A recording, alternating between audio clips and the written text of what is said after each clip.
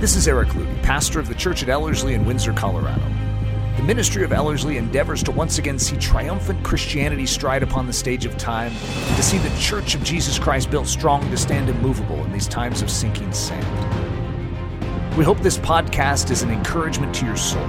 If you would like to stream live or visit us in person, or even support us financially, please go to Ellerslie.com to learn more. This is called The Twig with Roses, and it's part 4 of this series. The title will make sense as we progress. I've battled over this one because I feel the significance of where we're at as a nation, and yet the significance of this message, I don't know if it rises up to meet it. I felt that. And so it's like, well, God, only you can take something and make it shine, make it move us as the church. But what we have is the beginnings of something. Our nation has some rough patches in it. Okay, I love our nation, but if you look back on any history, any genealogical record, any heritage, you could find blind spots, you could find a lot of mistakes. There is no heritage that is without flaw. And if we were to just start with the perfect man, Jesus Christ, and look at his genealogy, you're going to find all sorts of fascinating things in there that you wouldn't expect.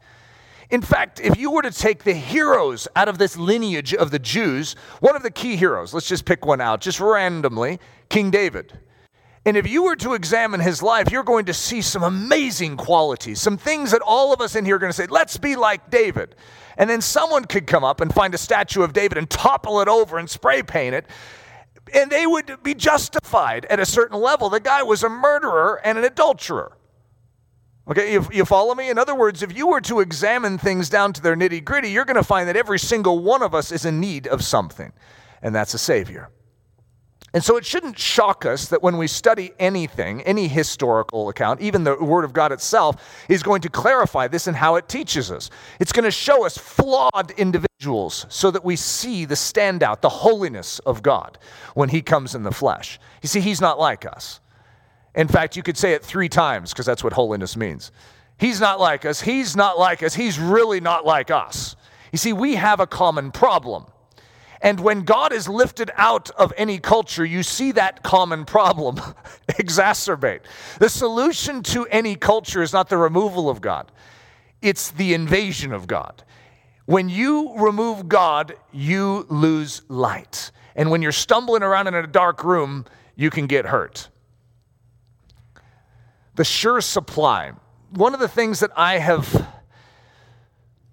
been grappling with, trying to gain language for, I know what I'm after, and that is I want to lead my own life, my family, my marriage, and our ministry and the church in the direction God is moving.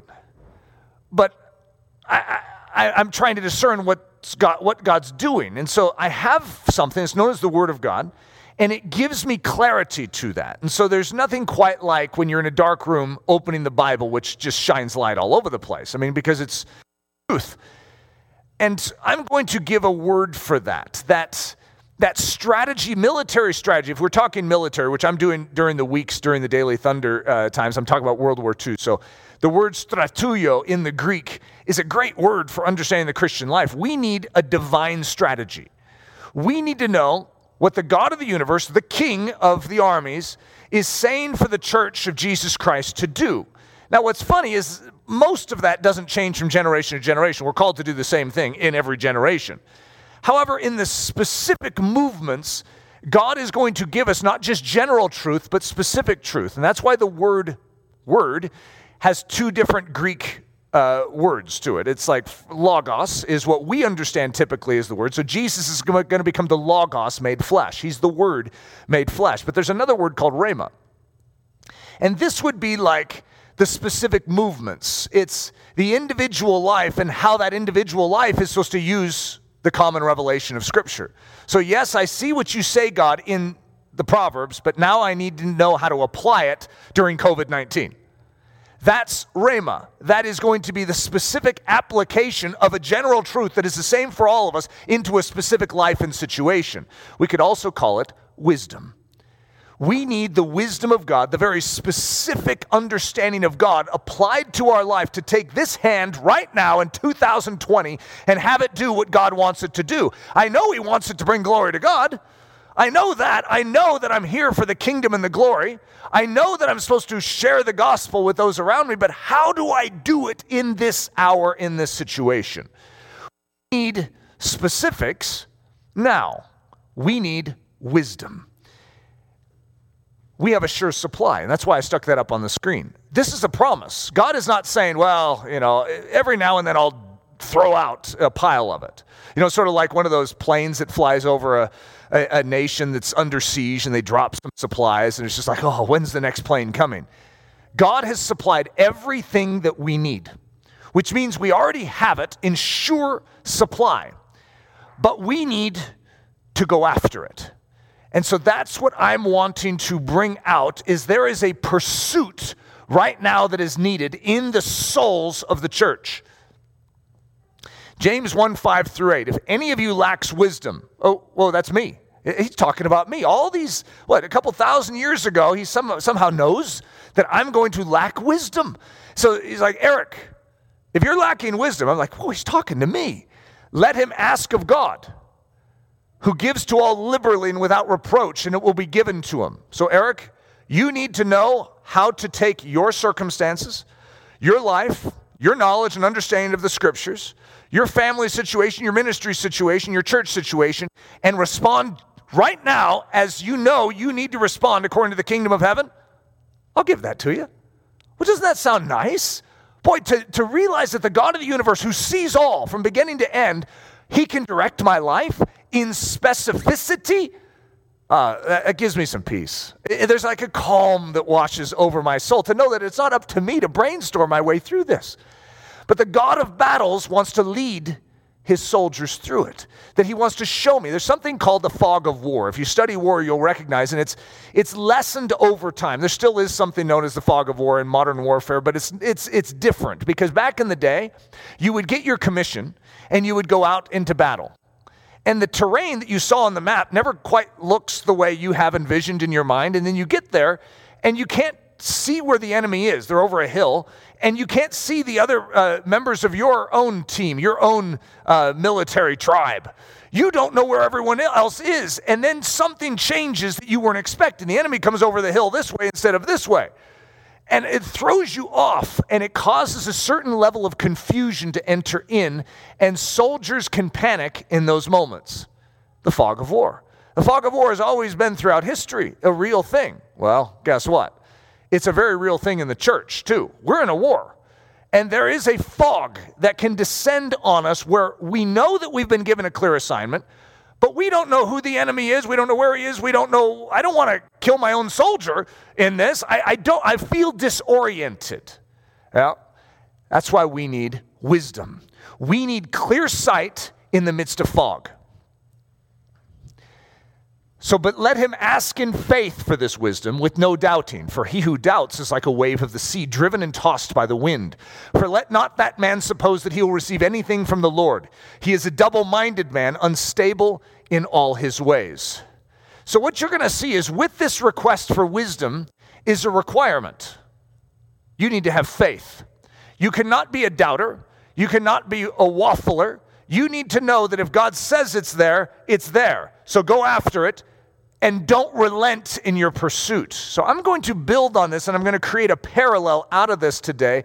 And I'm not going to tell you who it is yet, but it's a story out of American history that is very politically incorrect right now, supercharged, and it wasn't the reason I picked it. That's also sort of humorous. Introducing the Proverbs, the wisdom for ruling a nation. So, and I've gone through this many times. I don't know if it's more at Ellerslie or if I've done it in the church, but the Proverbs, for many of us, are just sort of one of those things that's like old-fashioned ideas, when in actuality, it's God's Word. And we know that, but we fail to sometimes appropriate it as if it is, in fact, the wisdom of God. So when we're asking for wisdom, one of the things we'll oftentimes say during a staff meeting is, let's get our Proverbs out on the table. The Proverbs of God are living and active truths. And they actually are truth that can be applied right now. And so, I mean, it's profound stuff. Now, think about what it is. It's a king speaking to his son. What is he speaking to his son about? How to rule a nation. You see, the Proverbs are given for national rulership. Isn't that an amazing thought? To think that it's a king to know how to best rule a kingdom. That's just a weird thought because we think of it like for our little life, like God's speaking to my little life here, which he is. But that's showing you something. The truths that rule kingdoms rule individual lives. And so everything in between. What's in between? Well, businesses, churches, marriages, families. You see, the Proverbs or the wisdom of God is how we are going to appropriate the common revelation, the logos of Scripture, and how to work it out into the finite, granular dimensions of our life. What does it look like in this? What does it look like here? What does it look like here? And so the Proverbs should just get you excited to read through the Proverbs. And it really is amazing because every time you go through the Proverbs and you're in a crisis, God will lift them out and show you. It's like, whoa, here it is. This is what I need to do. So the wisdom for ruling a nation. But what is good for a nation is good for ruling your body, leading your marriage, training your children, and governing the church. God does not contradict himself. It's like, well, this is good for ruling a nation, but not for ruling your life. In other words, the truth of God is transferable in every generation, in every culture, every gender. There's only two, by the way. And every situation we could possibly muster up, it is transferable. That's one of the amazing things about God's truth and his wisdom. The same is true here. For what happens to nations is strangely what happens to individuals. So when I'm going through the spiritual biography of a nation, I'm going to sort of be laying this idea and this foundation of how God providentially put together our nation.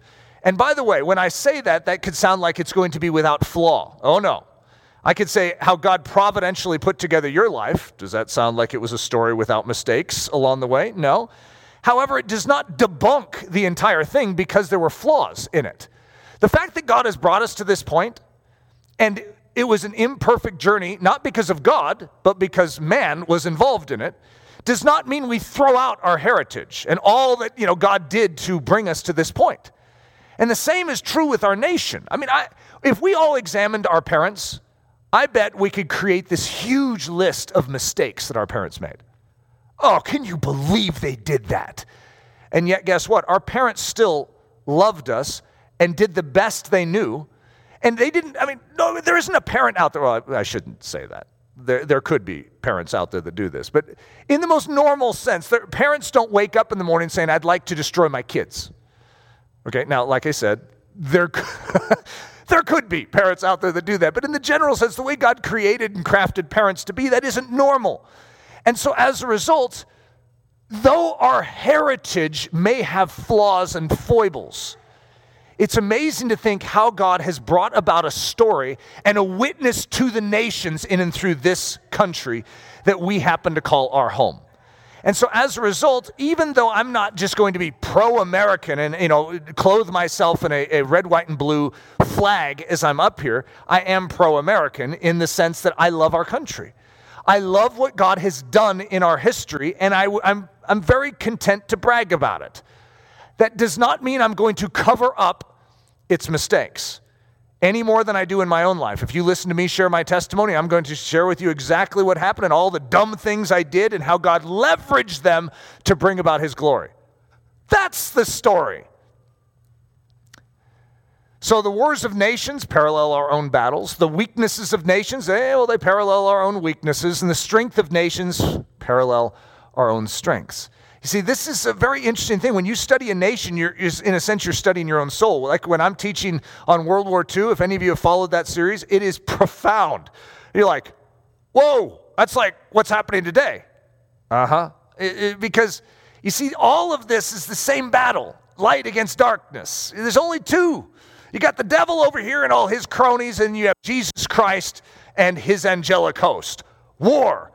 And so what we have is going to parallel in every situation, in every generation. So the more we become students and understand how these things work, the sharper we are for this battle. So I'm going to read through Proverbs 2, 1 through 6. And at the end of the message, I'm actually going to go through, I think, verse 15. So that you guys can just sort of see this mindset. Remember, the Proverbs are given from a king to his son so that he can rule well a nation.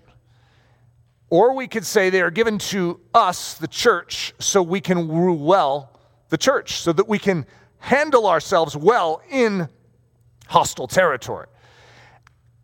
My son, if you receive my words and treasure my commands within you, so that you incline your ear to wisdom and apply your heart to understanding. Yes, if you cry out for discernment and lift up your voice for understanding, if you seek her as silver and search for her as for hidden treasures, then you will understand the fear of the Lord and find the knowledge of God. For the Lord gives wisdom, from his mouth come knowledge and understanding. Fact. What I just declared is the eternal word of God. God says you need something. Do you recognize its value? If you don't understand the value of wisdom and understanding, you won't pursue it. But if you understand it, you'll recognize that it is worth more than the wealth of nations. But if you don't see it, you're a fool. And you will live as a fool. The wise man esteems wisdom and will seek for it as silver or as for hidden treasure. And so when we begin to recognize what do we need right now, and then God says, my children, I've given it to you. Everything you need for this battle, I have supplied it. Here's how to get it. Wouldn't you be the greatest fool not to go after it? So I'm going to lift out just one line in there because this is the key with where we're going today. If you seek her as silver and search for her as for hidden treasures, then. I mean, it's right there. Isn't this what it says in James 1? In other words, if you really go after it, and you're not a doubter, because if you're a doubter, you're not going to make it across the Pacific Ocean. I'm sorry, the Atlantic Ocean. Sorry, I need to make sure I'm on the right side. I've been teaching on the Pacific Theater in World War II. You're not going to make it across the Atlantic Ocean from Spain to the New World. Uh-oh, what story is Eric going to be bringing up today? Yeah, can you believe I'm actually touching on that story of all things in the midst of all this drama? The parallel, Christopher Columbus. Now, what do you think of that? Hey! Christopher Columbus, this guy saw something that others didn't see. Okay, now, this is a very flawed man, okay? I don't look at him in any bright, shining light like I want to be like Christopher Columbus. There's certain people in history, it's like, I want to be like that guy. I didn't name my child Columbus. In other words, I'm not trying to venerate his behavior in all circumstances. And yet, his life is going to mean something. It is symbolic of something, and I don't want to lose that because of political incorrectness. And so this guy saw something that others didn't see. He appraised its value. Now, remember what we're talking about? We're talking about pursuing wisdom, the strategy of God, the mind of God, the understanding of God. He is going to see something that no one else in his generation is seeing. And he is going to be the kook in his generation. But he is not going to relent. This guy is a fascinating study. He is not going to relent. He doesn't mind looking like the fool because he is convinced of what he's after. Now, he doesn't recognize, if any of you know the story, he is going to discover, he thinks he's discovering Asia, that he's arriving, that we finally figured out how to go around the entire globe. He doesn't recognize he's discovering a new world. And so that's still in the future to figure all these things out. However, he believes something so strongly. He appraises its value, then he sought it as silver and searched for it like hidden treasure. If I were to measure each of our souls, like put a little meter on it, like and we were to talk about that dimension of going after the things that God has appraised, and he says, according to my word, this is the most valuable thing in your life to go after. And we're like going after monetary gain and comforts and things like that. Don't you think we could easily be classified as fools?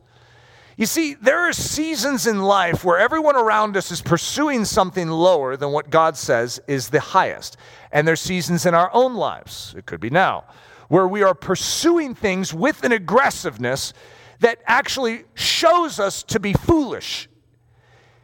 Christopher Columbus is going to pursue something so fervently that it's awkward to everyone around him. he is so taken in by the value of what he is after. And so even though I don't want you to grow up to be like Christopher Columbus, there is something about Christopher Columbus that I actually want you to have. If we were going to look at that meter, and if it was to say, for the wisdom of God, for the understanding of God right now, to know him and to make him known, do you care that the world would know him? Do you care that you would know how the role you were to play in that and what you're supposed to do with the time you have on this earth? Do you care? Does that even, is it making any blip on your meter? Because that is proving something to your soul. If you hunger for it, if you desire it and you pursue it, seek it as silver and search for it like hidden treasure, you're guaranteed to find it. So what that should do in us, if we're like, if our meter's not showing much, what should we do? We start there. God, my meter's broken. God, I am missing something. I'm missing something in my soul. Start there. And ask for God to fan that into flame, because he delights to do it. You see, it's when you become warm to the things of this earth that you become cooler to the things of heaven. So as a result, sometimes you have to turn your back on the things of this earth so that you can warm again to the things of heaven. So I didn't even think about the fact that Christopher Columbus was a news item this week. Okay, remember, I'm not watching the news. I turned it on this week, but okay, I did look at the news one day, so I just need to clarify that.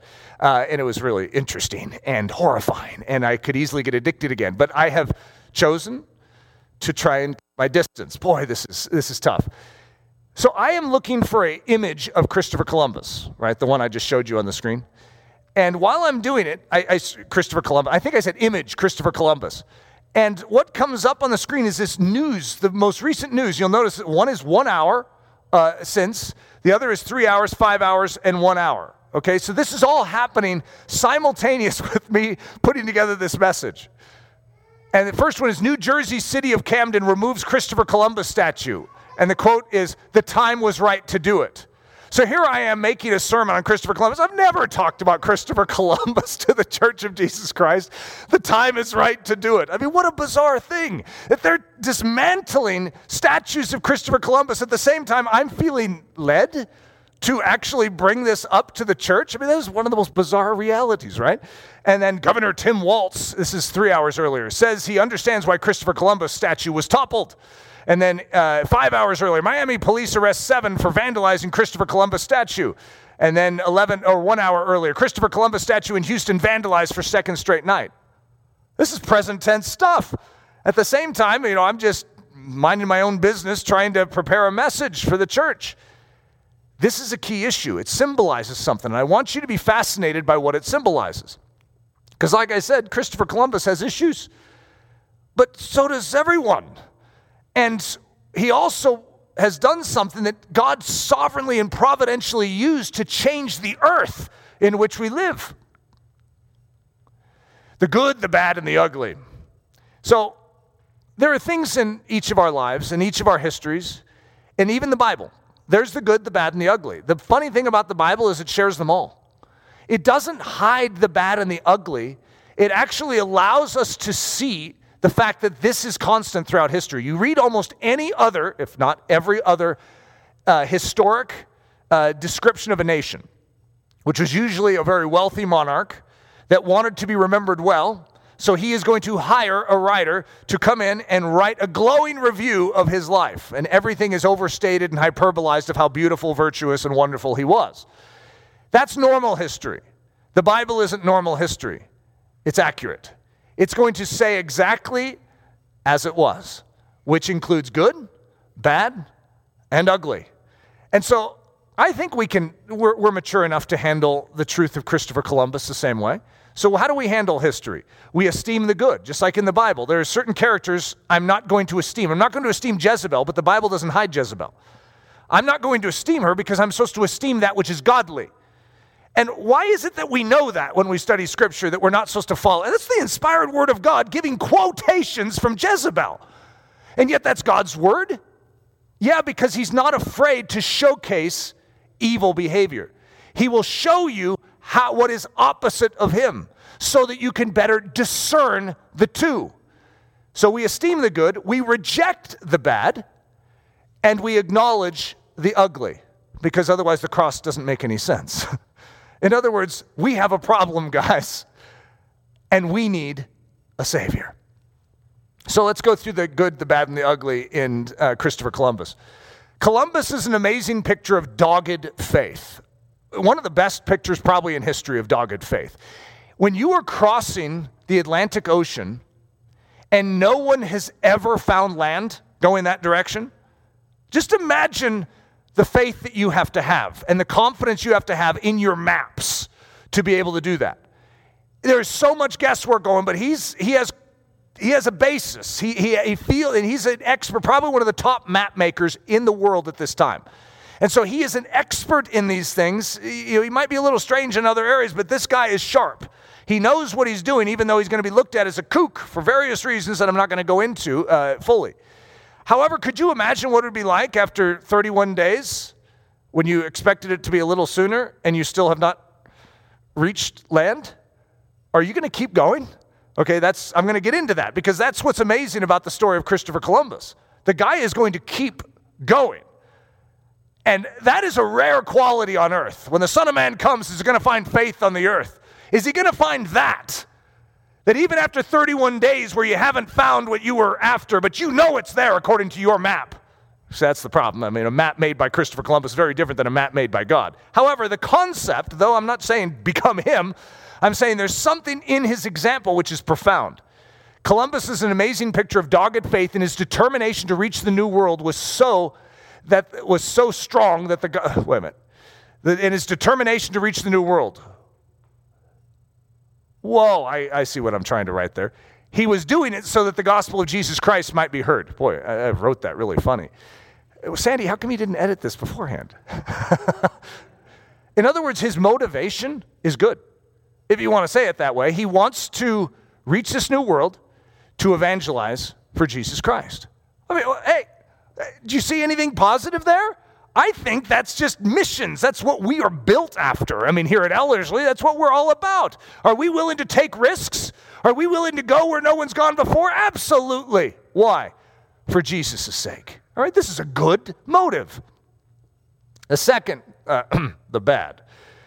Let's just suffice to say up front that there's a lot of it. It was a time when Christianity was a bit off in its practice, and ethnic and ideological cleansing were in vogue. Okay, this is a weird time in history. Okay, you have the Spanish nation who's ultimately going to send him. He went to Portugal first, to John II. Then he went to England to Henry VII. And both of them are going to look at him as a crackpot. Okay, this guy's crazy. No way are you going to do this. We're not financing this. To finance something like this could break the bank in a normal nation. That's how expensive this thing was. So in other words, unless you have a guarantee that you're going to find a pile of gold over there, there's no way we're doing this. And so the Spanish at the time, Ferdinand and Isabella, are actually destroying. They're in the wars against the Moors, the Muslims basically of that time in that region. And they're also deporting all Jews. Isn't that a weird thing? It's actually, we could look at it historically, one of the first movements of ethnic cleansing in the world is happening in Spain. They're actually deporting all Jews because it was an impurity in their nation. Okay, so you know that at the same time, in the same port, when Columbus is departing towards the New World, there's a ship that is deporting Jews out of the country because, for no other reason other than they're Jews. Okay, so you follow me in recognizing it's like, I'm not going to defend that. In other words, I'm not trying to say, hey, look at this. This is a great illustration. In other words, we have the good, the bad, and the ugly all at the same time. Third, the ugly. Columbus was all about lost souls being found. Yay! But he was also about lost gold being found. Boo. And being deposited into his bank account. Greed was a very subtle theme that wove its way through this whole endeavor. Why do you think they're willing to even finance an expedition? It's because of the potential gold. It's because of the potential wealth and riches that are associated with this.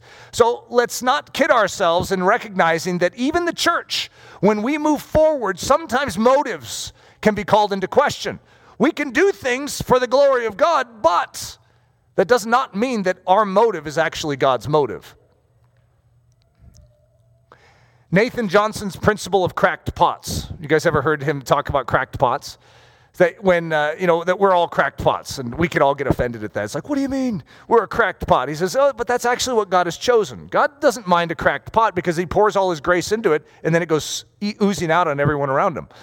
And I thought that was a pretty good illustration of how God works. In other words, he takes our weaknesses, and even though he's not like into weakness, God's not into sin, he's not into failure. However, he will leverage our weaknesses to actually demonstrate his glory. In other words, out of our weakness will seep his grace, will seep his glory. It's just how he works.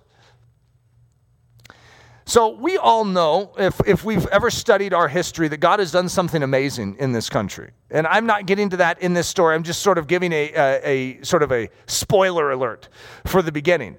That though our current condition belies it and seems to even defy it, the heritage of this country is something very unique, something extremely abnormal, and something that I would just quickly describe as supernatural. There's no other way of studying American history than to acknowledge that there is a God. It is amazing. And so, as Catherine Lee Bates writes in her song, America, America, God shed his grace on thee. This is a nation that is going to be different. Now, there's all sorts of factors in it that I'm not going to say are godly. But there is a godly strain, a remnant in there that God is going to bless and prosper because of their humility, their fear of God, and their willingness to bend before the Word of God. So in a book written by Cotton Mather, this is a quote in that book by John Higginson, who was a minister back in the 1600s, early 1700s.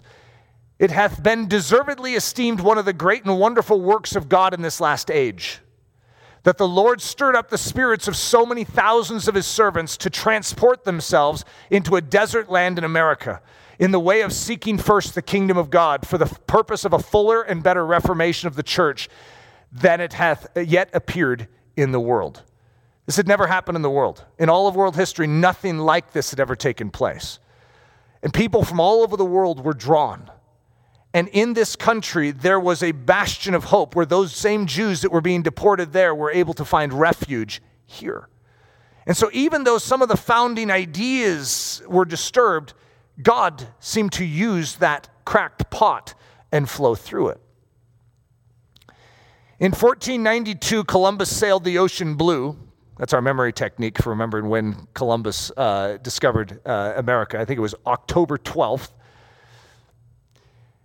Urian Oakes, president of Harvard University back in the late 1600s, if we lay all things together, this, our commonwealth, seems to exhibit to us a little model of the kingdom of Christ upon earth.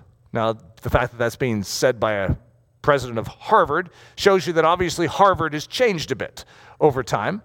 And yet what we see is that everyone that was looking on, even though this is, almost 200 years later, you're going to see a statement that said, okay, I'm not going to defend what Columbus's motives were.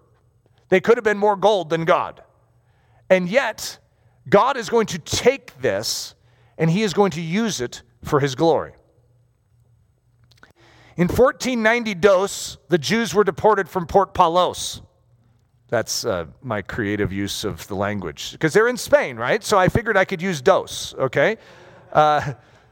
So obviously what we see is good, bad, and ugly simultaneously being leveraged to create a nation. Ferdinand and Isabella, and I'm not going to speak for their Christianity. They were Catholic, and they were motivated by things that are different than me. I don't think like those two, okay? Their reasoning is different than mine. And in the meanwhile, they're deporting Jews. They're sending off Christopher Columbus. Well, the fact that God can use anyone he sees fit to use is his business. The fact that I see in and through all of this a providence that is bringing about the formation of a nation through which the earth will see the light of the gospel is a profound statement. In 2020, there are gospel opportunities aplenty. So here we are. You guys like my poetry, by the way? I know some of you are like, boy, I should sit down and write some poetry like Eric does. But in this year today, if we were to look back, to recognize that if school kids hundreds of years from now are trying to remember the date, 2020, of course, that doesn't seem like a very hard date to remember. And yet, what I want us to remember is this is the hour in which we live. We can't correct things from the past, but we can correct things right now. It's an amazing thing to think that this is the stage upon which we live. We actually have a voice right now. I don't have a voice back in 1492. I have a voice in 2020. I may not have a voice even next year. I may not be around, but I am around right now. And so I have one shot at this thing to be utilized by the Spirit of God in this hour to do something noble that hopefully has good in it and not bad and ugly. That would be my preference, is that we could get all the bad and ugly out of Eric completely, out of this ministry, out of this church, and that we could truly deliver a pure-hearted gospel to this generation, that when they encounter us, they see the love of Jesus as God would define love. They see the holiness of Christ as God would define that. They see the kindness and the mercies of the kingdom of heaven. That is our commission. And I tell you what, there are gospel opportunities aplenty in the year 2020. I had to say that again because I really like the poetry there. Okay, guys, I have another one for those of you that are really into my poetry. In 2020, okay, you had to acknowledge, I'm pretty creative in how I'm getting these dates out. In 2020, we esteem the fool and hate the hero. Okay, so as much as we have gospel opportunities, as much as they're deporting Jews from Port Palos, there's also the hope of a new beginning. There is something that can be discovered right now. I just desire us to catch the vision. We need something. We need to be able to cross this vast Atlantic with faith, to go after something the way Christopher Columbus went after the New World. We have to pursue it with a gusto and a vigor. The beginnings, well, they may be imperfect, but they are nonetheless remarkable. So this is excerpted from Christopher Columbus's personal journal. All that is requested by anyone who has faith will be granted. Knock, and it will be opened unto you. No one should be afraid to take on any enterprise in the name of our Savior if it is righteous, and if the purpose is purely for his holy service. Amen? Amen. I can't say that he didn't have other motives that maybe darkened his it says, for the purpose of his holy service. I don't know if it was purely for that, but if that truly was his motivation, I'm going to say thumbs up, Christopher. That's wonderful. You see, this is what he would. If you read his journals, if you read what he says, you would think he's convinced he's doing this for Jesus Christ. Does that make sense? From the outside looking in, we're like, I'm not exactly sure. And yet what you see is the same as true for us. That's why I have a tremendous grace in situations like this. You know that the Spirit of God has caught me with off motive? Can you believe that? Eric Ludy, a pastor. How could I have a bad motive in anything?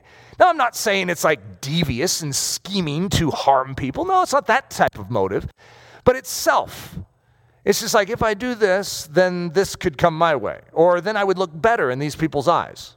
And the Spirit of God's like, in other words, I'm not going to cluck my tongue at Christopher Columbus when Eric Ludy can have the same type of potential. You see, Eric Ludy's history could be described as good, bad, and ugly as well. That does not mean that I am forfeiting the opportunity to be used by God to bring about his purposes in this generation. Praise God that he uses imperfect vessels to bring about his perfect results and message. Isn't that an amazing thought? That we don't need to defend Christopher Columbus, but that we can understand that God can use someone like Christopher Columbus, who to himself is convinced that his motives are pure. However, when you see him respond to the gold, and when you see him respond to the indigenous people you're thinking, I don't know that you're handling this correctly. I don't think that's what Jesus would do if he was landing on San Salvador. I don't think that that's accurate, Christopher, and yet it's a blind spot to him. I get that. I understand that, and I'm also not going to throw out the fact that God is going to use this to change the world. So let's go through the quick overview of Christopher Columbus. The denial. John II. You're an idiot, Christopher Columbus. Henry VII. Are you serious? There's no way. This is so ridiculous. I can't, and everyone, you just sort of hear it. If it was a movie, you would have these this montage. It would go from one to the next, and Christopher's going to come in and have his speech, and then everyone's going to be in the background as the music is playing. This is a hard stretch. And I don't know if any of you have ever gone through that in your life where you have a season where it seems like everyone looks at you as the idiot because you are pursuing Jesus Christ. You see something, but everyone is looking at you as a cracked pot, when in actuality, they're the cracked pot in this case. However, to walk this, Christopher Columbus is actually going to be correct. Not totally. He's off in what he thinks he's going to be discovering, but he's right.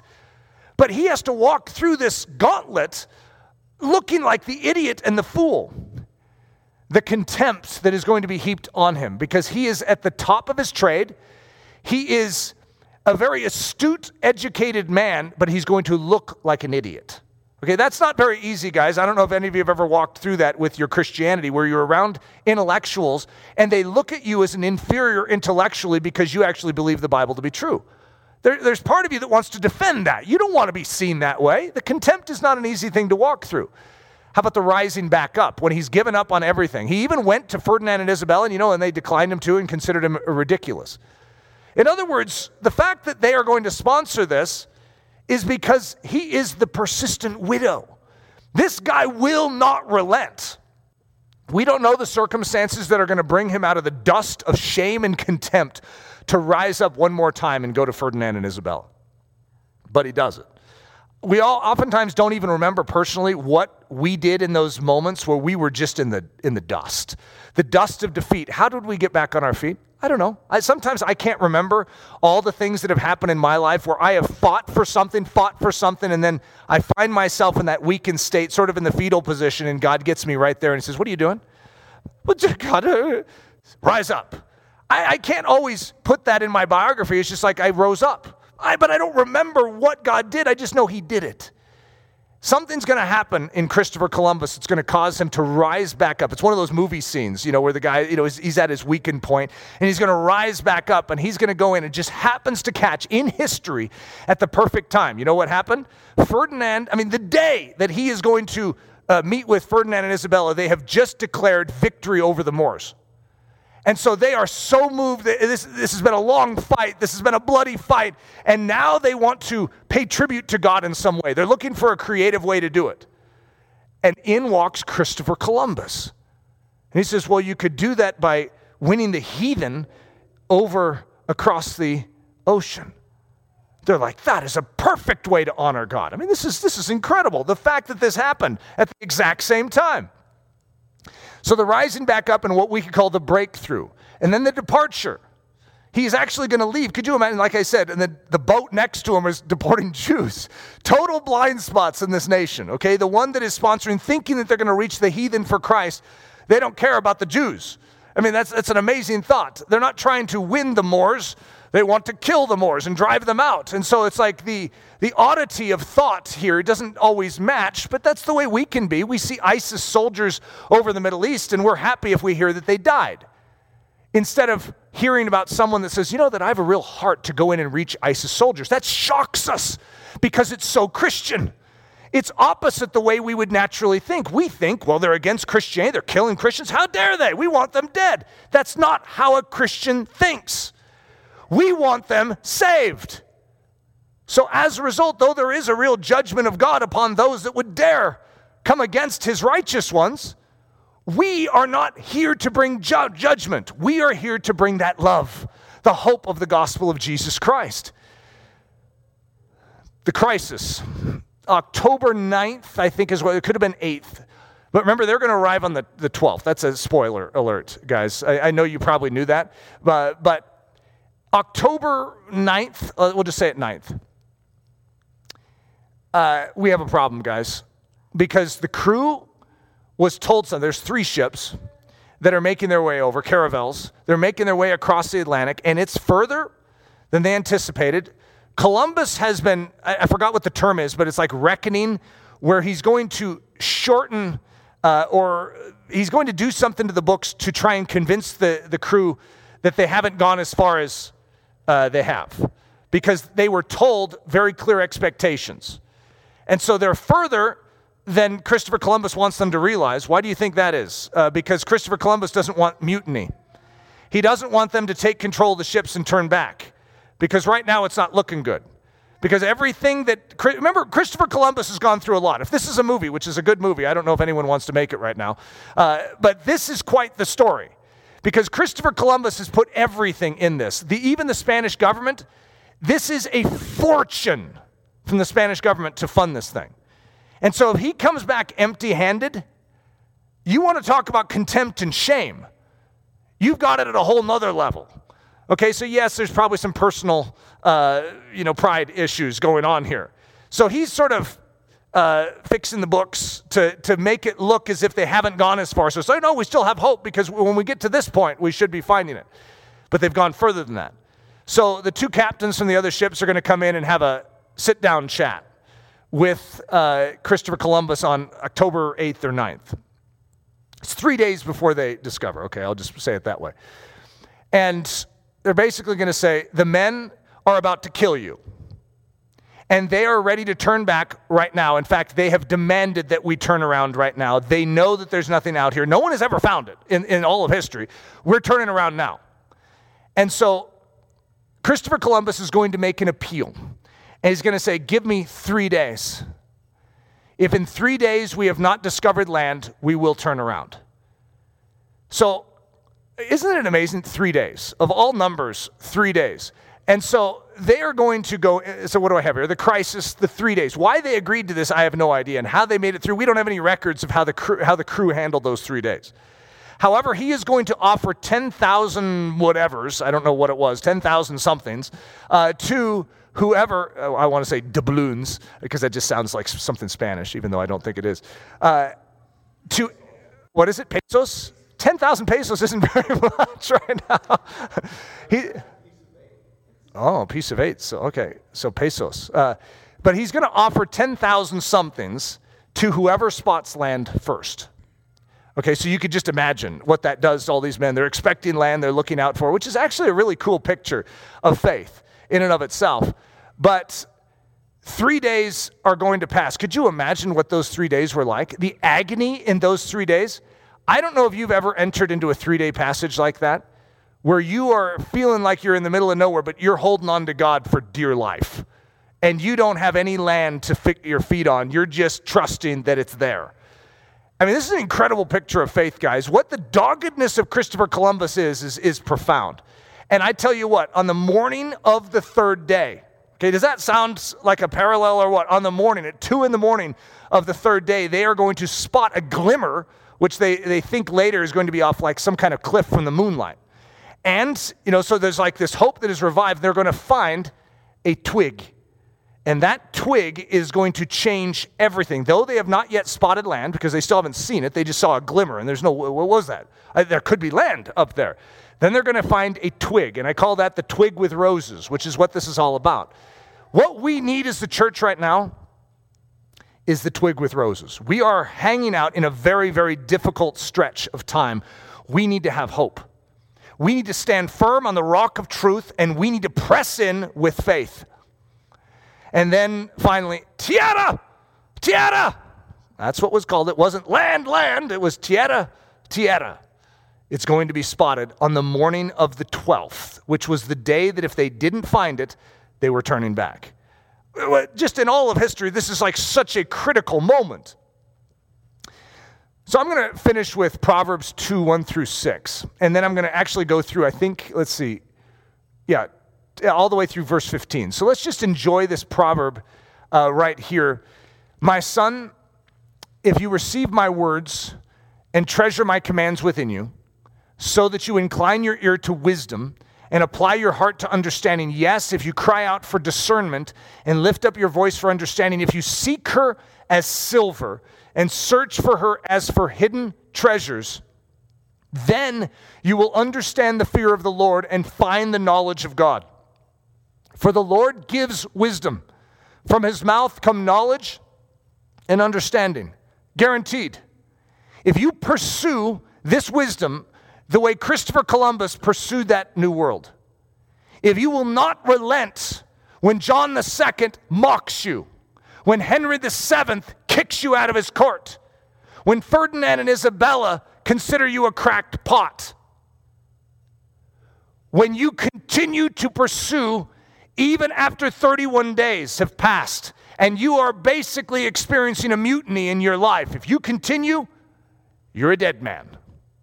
To continue at that point is all the more harrowing. And yet, what are we called to as Christians? We're called to continue. You haven't yet gotten the twig with the roses. That'll come. You see, we must pursue even when we cannot see. Listen to what it continues in Proverbs. He stores up sound wisdom for the upright. Stores it up. It's like we have a full supply, guys, of sound wisdom. He is a shield to those who walk uprightly. There's a promise right there just sitting there in the text of Scripture. He is a shield. Well, God, I feel so vulnerable. But you do know that he is a shield to those who walk uprightly. He guards the paths of justice. What path is being tread upon right now? The path of justice. I mean, I don't know if how many of you have felt that it's like, hey, we need to do something. Like we need to respond to this. The path of justice is being transgressed. Look at what it says in Scripture. He guards the path of justice. Boy, I wouldn't want to mess with that path. And preserves the way of his saints. Then you will understand righteousness and justice, equity and every good path. When wisdom enters your heart and knowledge is pleasant to your soul, discretion will preserve you.